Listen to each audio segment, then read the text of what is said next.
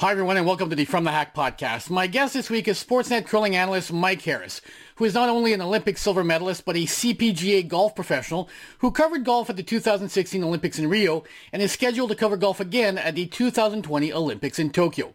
Mike joined me to discuss some of the recent lineup changes in curling. We also discuss Curling Canada's birthright rule, and we also talk a little golf.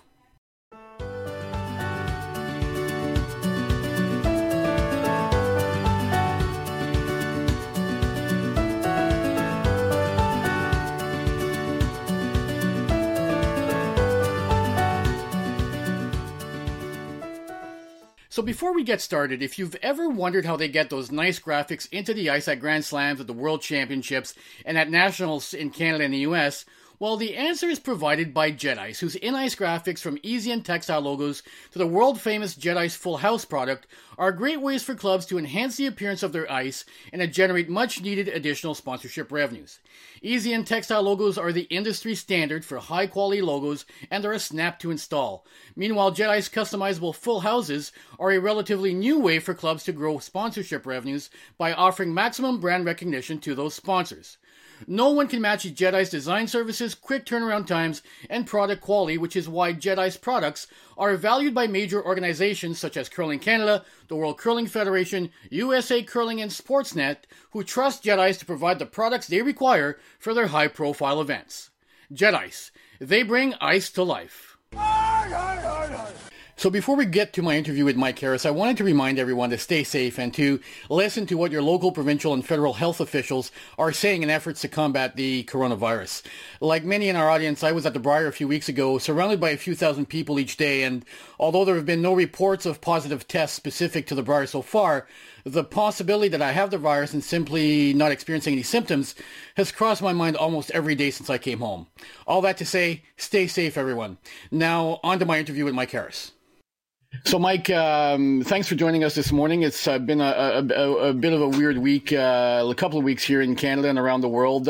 I'd be remiss if I didn't start by asking you how you're doing and how your family doing, and is everybody back in Canada? Yeah, we're all good. I was over in Switzerland coaching Irene Shorey's team, and then my eldest daughter came over for reading week, and yeah, we had a great time. Got home.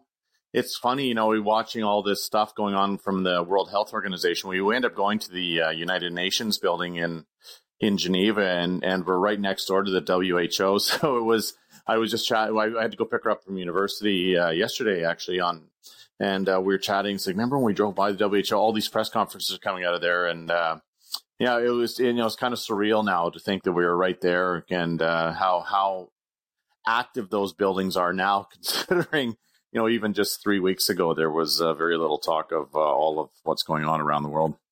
So, I mean, as if on cue, because everybody was super focused on what was happening with the coronavirus, et cetera. The curling world decided to give us a change of pace. For those of us that follow the curling world, all of a sudden, a bunch of team changes, including a few that I think, people will tell you, I saw coming from a mile away, but most of us will say we were surprised by the timing of it.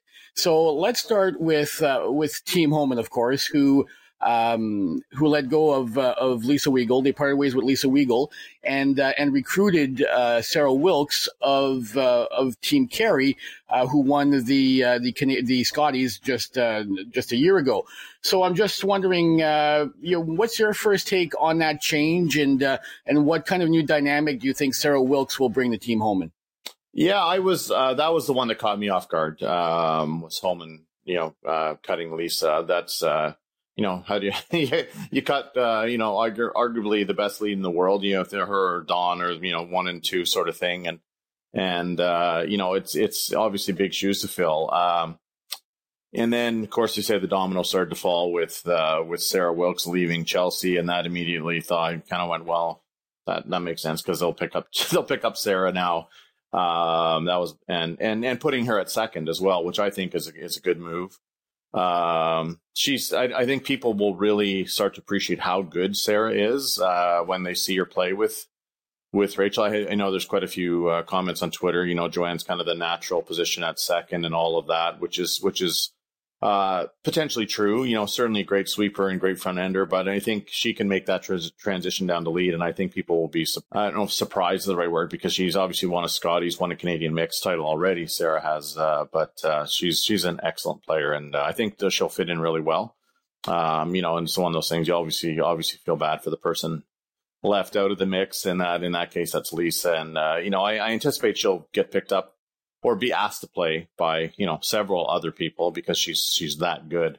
But, it's tough when you're on one of the, 3 top teams in Canada. It's anywhere she goes will feel like, I'm sure, an uphill battle. Now, a little bit earlier, you mentioned about the dominoes starting to fall, which is typically what happens when a team like Team Homan reaches out and recruits another player. In this case, it was Chelsea Carey's team who lost their third in Sarah Wilkes. Right. And then, we got a message on social media saying news to come, and everybody expected a new third to be announced. But then what happens is that we find out that Dana Ferguson and Rochelle Brown have also left the team. I'm not sure what will happen moving forward, of course, as Chelsea has made no formal announcement other than her competitive fire still burns. However, next season, Chelsea would be playing with her 6th third in 8 seasons, including players with different temperaments. What type of player do you think might complement Chelsea Carey the best and provide her with some team stability for more than a season or two? I don't know exactly. You talk about Dana and Rochelle leaving.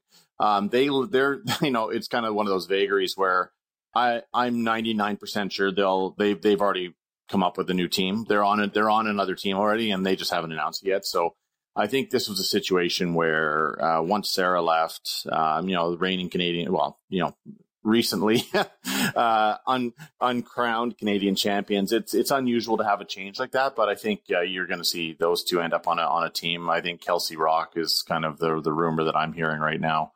I'm looking for 2 players, so I do the math. 2 and 2 live nearby. So, I don't know. Chelsea, in my experience, I just seem to think she's a pretty good teammate. Certainly says a lot of the right things in interviews. People who've played against her that I've spoken to say she's tough opponent to play against, and I use that in the Vegas sense because not having experienced it myself, but she's pretty short list of 2-time Canadian champion skips out there. You know what I mean? So I think she's super talented and obviously when she gets going is extremely good and seems to play really well under pressure. In that Scotties final when they were down, like I've never really seen anyone calmer, and understanding what they need to do and certainly calls the right shots at the right time. So I think I don't know if it's just kind of a bad luck or what it happens to be with finding the right third, the right fit for her. But, I think everyone thought Sarah would be that person, at least for this cycle anyway. But, when you look at Sarah's options and you go, Rachel Homan calls and says, do you want to come join, one of the top 3 teams in the world? I think that started the dominoes falling. I don't know that this one entirely was something that Chelsea could have prevented. So I'm, again, same thing. Like there's a good starting team, isn't it? Lisa and Chelsea, and pick up 2 players. Like I think that team immediately would have some success and certainly be immediately top 10 in the country. So you just got to figure out Chelsea just has to figure out where she wants to go from here. And we say maybe playing third for someone might be a good option, but again, pretty short list of skips who would bring more to the table than Chelsea does. So I don't know what the right answer is there. I mean, there are some people over the years who seem to go through teammates and and in other cases, it's just some people stick with for a long time, and we'll see where she ends up, but whoever she ends up with, I'm sure will be a pretty good team. Tim, I wanted to touch on, you gave me a good segue a minute ago. I wanted to talk about Kelsey Rock, who let go or who parted with her front end about 6 hours before Dana Ferguson and Rochelle Brown announced that they were leaving Chelsea Carey or vice versa. So people have done the math really, really quickly. It seems like a good fit. They're all from the same province. To your point, probably just hasn't been announced yet. So do you think that brings Kelsey to the next level? She was good last year. Or this past season, but just kind of couldn't win the games against necessarily the top teams. Do you think that if she does add Dana and Rochelle Rochelle, and we're getting a little bit ahead of ourselves, but let's assume that they're joining her team. Do you think that kind of propels her a little bit over that hump? Well, again, more experience, right? So you bring in an experienced team. Sure. I mean, the Kelsey's biggest challenge is that she's still young and still getting, and that's the bad news. Good news is she's getting better every time I watch her play. And they got outplayed pretty badly in the Alberta ladies final when I watched that, so I think, they're one game away from getting to the Scotties this year. So if they do make that change, and we're making an assumption here, but I think certainly Dana and Rochelle would certainly add some experience to the mix for her, and yeah, it's going to help definitely. So I think Kelsey I don't think this Olympic cycle is going to be the one that she scares anyone, but I think the next one is where she will start to excel and shine. She's kind of got that it factor, right? Winning World University Games, couple World Juniors, and she's an up and coming star in our sport, and she's a great player. So I anticipate she'll just keep getting better over the next few years, regardless of who she ends up curling with this year. Now, another team that made some changes that had been to the last couple of Scotties, in fact, won the bronze medal 2 years ago in Sydney, Nova Scotia, and played decent in Moose Jaw, but disappointed a little bit by not reaching the playoffs. His team, Silvernagle. Now, Steph Lawton decided to take a step back from the sport for a while, which may have surprised some people, but she'd already taken a bit of a step back a couple of years ago before joining with Team Silvernagle. Now, Robin has added Kristen Streifel and Dana Demers. Now, people may not remember Kristen Streifel, those that don't pay close attention to junior and university curling, but Kristen comes with a pretty good resume. How difficult will it be for someone that young who's a good curler, but still very young, kind of in the age group of a Kelsey Rock, to step in the shoes of a veteran like Steph Lawton, who filled a very important role with Robin Silvernagle, basically to make sure that things didn't get too complicated for Robin? Yeah, I mean, it's going to be interesting to see how that team evolves. I think, as you say, Steph's impact was immediate. Just kind of, bringing that veteran voice to a less experienced Skip. I think, but now she's 2 years further along, Silvernagle is. So she's had that experience with Steph. So hopefully she can continue, learning. What she learned with Steph won't be forgotten, hopefully, and we'll see how they do. But they've got a bit of work to do, and they're one of the teams that are kind of on the fringe. I call fringe like top 10 in the world. The big challenge is consistency to get into that top 5, top 6 conversation. Let's say with the Holmans, Jones, Einarson, and Hasselborg and Tiranzonis of the world, they're the main you can beat them once in a while, but the question is consistency but teams that are fairly youthful, always, as I said, they continue to improve. So you just have to, we'll see where it goes. I certainly, the talent is there, and they're just going to have to do a bit of work, and it's a bit of a grind to kind of get into that regular top 10, top 15 in the world. So you're in all the slams and getting that valuable experience. So I'm looking forward to see how they do. Now, I want to switch to the men's side a little bit. A move that surprised quite a bit of people. I mean, some of us had heard rumblings, I guess, if you want to call it that, ahead of time. But Team Cooey replacing Colton Flash with somebody that Canadian curling fans will know very, very well in Johnny Moe, John Morris, who's a 2-time Olympic gold medalist. What do you think about that move, and what does it bring to Team Cooey, both in the short term and of course heading into the next Olympic trials?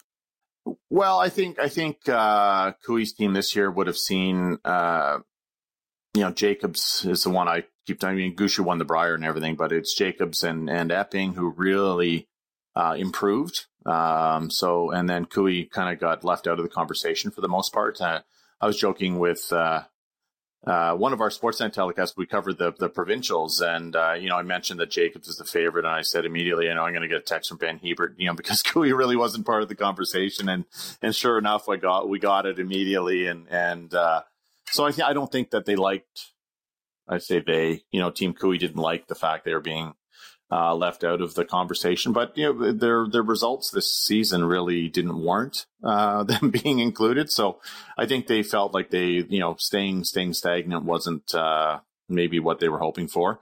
As far as the new change goes, I mean, my view on Colton is, he served the role on that team that he needed to serve. I mean, you look at Cooey and BJ and Colton, all pretty laid back, quiet guys, and he fit really well into that, and played pretty good. Like I said, everyone's kind of being hard on Colton, but I thought he played pretty damn well over the last, couple seasons. And everyone can, you always want to play better. But, winning the Brier last year and making the World Final, obviously a big breakthrough. And, BJ's such a good player on that team, and he's kind of quiet. So the one thing I would say, John, obviously massive talent. I mean, everyone knows how good he is, how good a player he is, but also massive personality, right? So John is a lot on a team, and playing second where he's not really in that role of having a massive input in strategy. I'm really interested to see how he's going to fit in the team dynamic. No question the shot making will be there, but I can already see John kind of sitting in the hack and, yelling down the ice, give me less ice or change the shot I'm hoping John will embrace the role of second and, kind of it's one of those things where, they had a guy on the team in Colton where he kind of would speak when spoken to and you come down, get called down to have an input on strategy if the situation warranted it, where I think John's much more proactive. So it's going to be an interesting blend. The good news is he's already played with Kevin Cooey and Ben for a good portion of his career. People may forget that he lost the trial semifinals way back when Gushu went in 2005. Cooey and Morris were on that team together. So at back end, so they're they have experience together. I'm just interested to see where John fits in on the team dynamic. I think obviously talent is. John's to me is one of the best players to ever play the game, and like this huge curling IQ and a great leader, right? So he's the type of guy that likes taking control. So I'm interested to see where he fits on the team dynamic. And you think they're as good at least, but that's going to be the key factor there for me. So I'm going to bring up another team now, Mike, that is not Tier 1. It's more of a Tier 2 team, but that raised a lot of eyebrows over the last couple of days, at least raised my eyebrows, because it speaks to a larger issue I think that people have had difficulty with over the last season or so, and that's the birthright rule. The announcement that Aaron Sluchinski is going to skip a team out of Newfoundland and Labrador next year with Don Bartlett of Team Kevin Martin fame as their lead, mostly because three of the players were born in Newfoundland and Labrador. Right. I don't know how long it's been since Don Bartlett has played or curled out of Newfoundland and Labrador. He's never been on the show, so I've never asked him the question.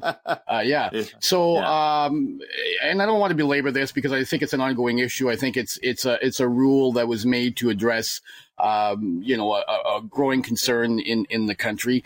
And sometimes the rules you make that are well-meaning create other situations, and the other situation that it's created now is that you've got individuals who were born in certain provinces, haven't lived there for most of their lives, are going back because they see an opportunity of potentially qualifying for the Scotties or the Brier. In this case, with Team Gushu winning the Brier this year, they become Team Canada. So Newfoundland and Labrador is basically an open event next year with just about any team entered having at least a chance of qualifying for the Scotties. So. You've been vocal on this in the past, but just to reiterate a little bit, and I get the guys for doing it. I mean, the rules are there; they're not breaking any rules. They're going by what's written in the Curling Canada policy. Right. So that's the problem. My concern is, the rule is written. The rule is written incorrectly. The intent of the rule is that if you have played out of a province for even 1 year, call it 1 year for argument's sake. If you've represented that province at the Brier or Scotties and you get transferred out of the province and your team wants to stick together, you should be able to continue to play with that team. And this is my opinion, in perpetuity until you decide to play in that new province, whatever that happens to be. So whether you're born there or not has no bearing on the intent of the rule. And we always go back to Rachel Homan and Jennifer Jones are the two people. And I know Jennifer might take a little bit of an issue with this. And in fact, she texted me about this. I sent something out on Twitter a little while ago about it. But, the fact that Jennifer Jones now lives in Ontario should in no way influence whether or not she should be able to play out of Manitoba. Same with Rachel. There's no way should it influence the fact that she should be able to play out of Ontario. My point is, if you've lived in that other province, so Sarah Wilkes is a perfect example of this. They're going, Team Home's already announced that they're going to be playing out of Ontario. Sarah Wilkes, born in Toronto. If she had played out of Ontario for the last number of years with the same team and continued to play out of Ontario, I have no issue with her still playing out of Ontario, even though she lives in Edmonton, except the fact that she's played in the Alberta Playdowns. So if they just write the rules to read, you can continue to play with the team you've played with last season as long as you fit into as long as you accommodated the rules that were in place. So the one import rule, for example.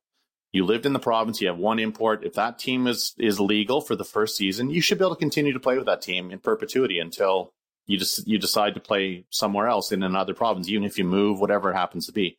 The birthright, where you were born, has nothing to do with it. Rachel Homan, if she was born across the river in Hull, 2 minutes from Ottawa, she should still be allowed to play in Ontario. It had nothing to do with where she was born. Same with Jen. If Jen was born in Saskatchewan and moved to Winnipeg when she was 2 years old and played out of Manitoba her entire career, why should we prevent her from playing out of Manitoba? The intent isn't a birthright rule. The intent of the rule is to allow people who grew up in a certain area, who played all of their lives in this certain area, to continue to play out of there, even when they've moved away or get transferred for work or wherever it happens to be, or marriage or whatever reason you end up moving away. So I think you just have to be I think they just need to rewrite the rule. The fact that 3 people who live in Edmonton are now going to be playing out of Ontario, in Team Homan's case. And then we've got Sluchinski's team who are going to be playing out of Newfoundland, or you got Brian Cochran playing out of PEI legally, all of it legal, is not the intent of the rule. So Curling Canada just needs to take a good look at the wording, the verbiage they've used, and change it. It's because it's causing way too much controversy. Or the other option is just take all the rules out and let people play wherever they want. That's the other option. So because at the end of the day, really what you want is your Olympic team to be the one. I think everyone's kind of gearing up for the Olympics in a couple of years. So they really want the best team to have that opportunity to go to the Olympics. So then just open it up. And, they'll have to just change and take a look at the dynamics of what's going on, because it's not working the way it is. And I don't think there are any curlers who, I talked to Brian McCauley, Ian McCauley and Brian Cochran, and I have no issue with them playing out of PI because it accommodates the rule. But I think even they would say it's not quite right. So I think the Curling Canada needs to change the rules. That's all. If you're looking to buy some new curling equipment, look no further than Hardline. They offer premium curling equipment that is a choice of the world's top curlers. Whether it's the U.S. Olympic gold medalist Team Schuster, or Women's Olympic gold medalist Sweden's Team Hasselberg, or how about the top Canadian teams, Briar Champs Team Cooey, Team Gushu, Team Jacobs, Team Carruthers, and World Champions Team Adine and Team Tirinzoni. Hardline's new composite broom, the Hybrid Helium, is the lightest composite broom on the market, and it's perfect for beginners. Hardline also offers a full range of equipment to get you playing your best, including shoes, apparel, and the ProSlide delivery aid designed by Reed Carruthers. Visit their website at www.hardlinecurling.com and join the revolution. So, Mike, I think it's only natural that Team Anderson and Team Gushu will have been a little disappointed by the cancellation of the World Curling Championships, but I'm assuming it didn't take them long to get over that disappointment when it became clear the seriousness of the coronavirus and the impact that the virus was going to have both in Canada and around the world. The scale of what's going on right now really overshadows any disappointment that you should have. Carrie and Val are parents. They understand how important this is for their kids, and same with Brad. Brad's got kids, and Mark as well, and they get it. I don't think there's any going to be. Yes, they'll be disappointed. I don't think they're going to need a sports psychologist to get over it. To be fair, I think there's certainly some challenges the World Curling Federation is facing, because the valuable Olympic points are up for grabs at the Worlds, and how they're going to determine who gets to go to the Olympics was very important. So for the Canadian Curling Association, or Curling Canada, and the other national sports bodies around the world, the Worlds is a big deal to get their Olympic points. So then the World Curling Federation has to figure out how to address that. I just think of I was over in Switzerland. I think of Elena Stern and Schwaller, who from Switzerland, who've never been to the Worlds either, and they're those two teams are they don't get the same deal to go right back the next year. They're certainly not going to be wearing the Swiss colors anywhere. You know what I mean? At least, like I said, Gushue and Anderson will kind of have that Team Canada with them for the next 12 months. So anyway, I think the World Curling Federation will address it somehow. It wouldn't shock me to see some sort of event run in the fall for the world teams to determine those Olympic points, because they need to do something. They can't have just 1 year's worth of results end up being sending a team to the Olympics. So we'll see how that goes. But I think Anderson and Brad Gushue's team will certainly have a pretty good perspective on things, and I don't think it'll take away from their accomplishments of winning that national title. Perfect. Very well said. So now let's pivot a little bit, Mike. You were talking about other sports having to deal with, with the impacts of the coronavirus and what's going on in postponements and what else. And what some people in our audience may not know is that you're a Canadian PGA professional, and you've also covered you covered golf at the Rio Olympics, and you were scheduled to cover golf at the Olympics in Tokyo this summer, depending how things work out and in the current world landscape. So I just tell me a little bit about. I mean, there was a lot of talk. Let's just take a brief moment to go back to Rio. There was a lot of talk at that point. I mean, it was the Zika virus, I believe, at the time, and a lot of top players decided not to go. Those that went had a wonderful experience. Tell me a little bit about that event and whether the concern about Zika was permeated around that event, or if once the players were there, was it just golf as usual? Well, Zika for Rio, Zika turned out to be a non-issue. And speaking with the locals, the big concern was it was a certain type of mosquito that could transmit the disease and all that sort of stuff. And a number of players ended up going, of course, and I think they had a great international mix of winners, which was great for golf worldwide. A good friend of mine, Carla Piper's her name. She actually works. She worked the last 5 or 6 Olympics at the curling venue as well, and her husband Dave is one of the audio guys who does a lot of the national championships and some of our slams and stuff. So CBCer and anyway, chatting with her, she was working in the starters hut most of the time. She oversaw the whole project, but she was talking to a few players, and basically they all said in Rio, this will not happen in Tokyo. Everyone's coming because they were texting their buddies, the Ricky Fowlers and Matt Kuchars of the world were texting their buddies who took a pass on it and couldn't believe how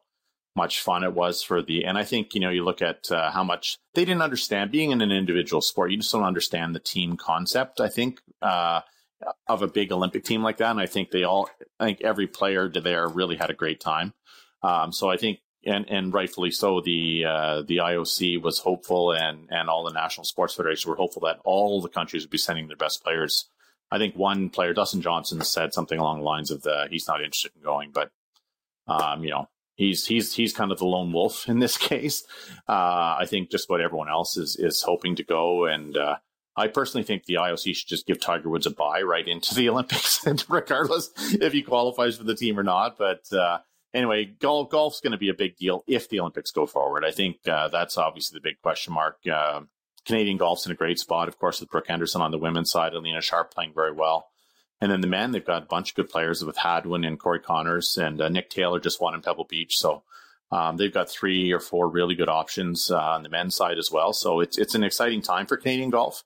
I just, it's got to be like 50-50 at best if this thing goes off right now with what's going on in the world. So I'm hopeful that I'll be able to cover golf in Tokyo, but where's the betting money? I don't know right now at this stage, but regardless, we got PGA I think just announced right up until mid-May now they've canceled all their tournaments, right? So it's going to be an interesting summer because now they've got. I was going to follow up.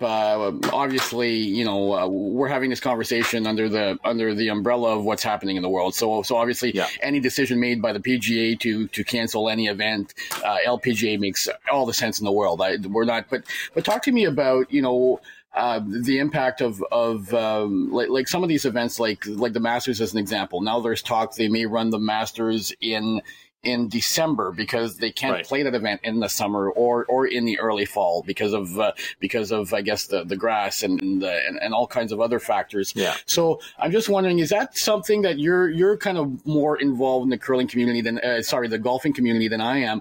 Is that kind of something that would be embraced by people, like to have the Masters in December? Should it come to that, or do you think if things are canceled this summer, they should just take a pass on it and hopefully everything is all lined up and they can play it next April like you typically do?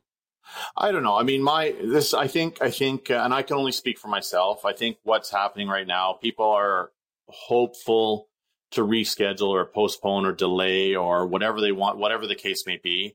And wouldn't it be great if we held the Masters in this time and then the PGA at this time and then whatever. I think as the seriousness of this disease, hopefully it isn't too crazy, but I just get the feeling that the longer this goes on, the global struggle with the virus, I think people by being, once everything gets back to normal, I think it was okay. Let's just scrap what we've missed and start fresh in 2021. And I think that's my opinion. That's what I would like to see.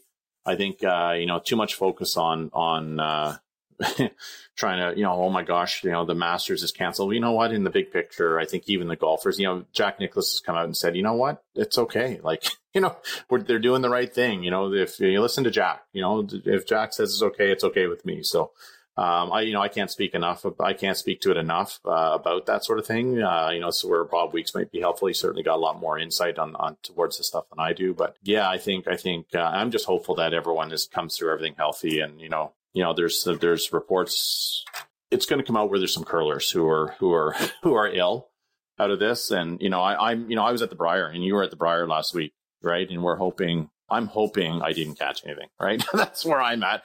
And I don't know what's going on. Same here. You got to think that somebody there might have had some sort of contact with someone who's got this virus. So I think everyone's kind of sitting on pins and needles right now. And I think we just have to, as you say, take care of your family and make sure everyone's healthy. And then when the dust settles here, we'll try to move on. But I'm not willing to, or I'm not the type who's hoping that the Masters gets played in April or in December or August or September, whatever it is.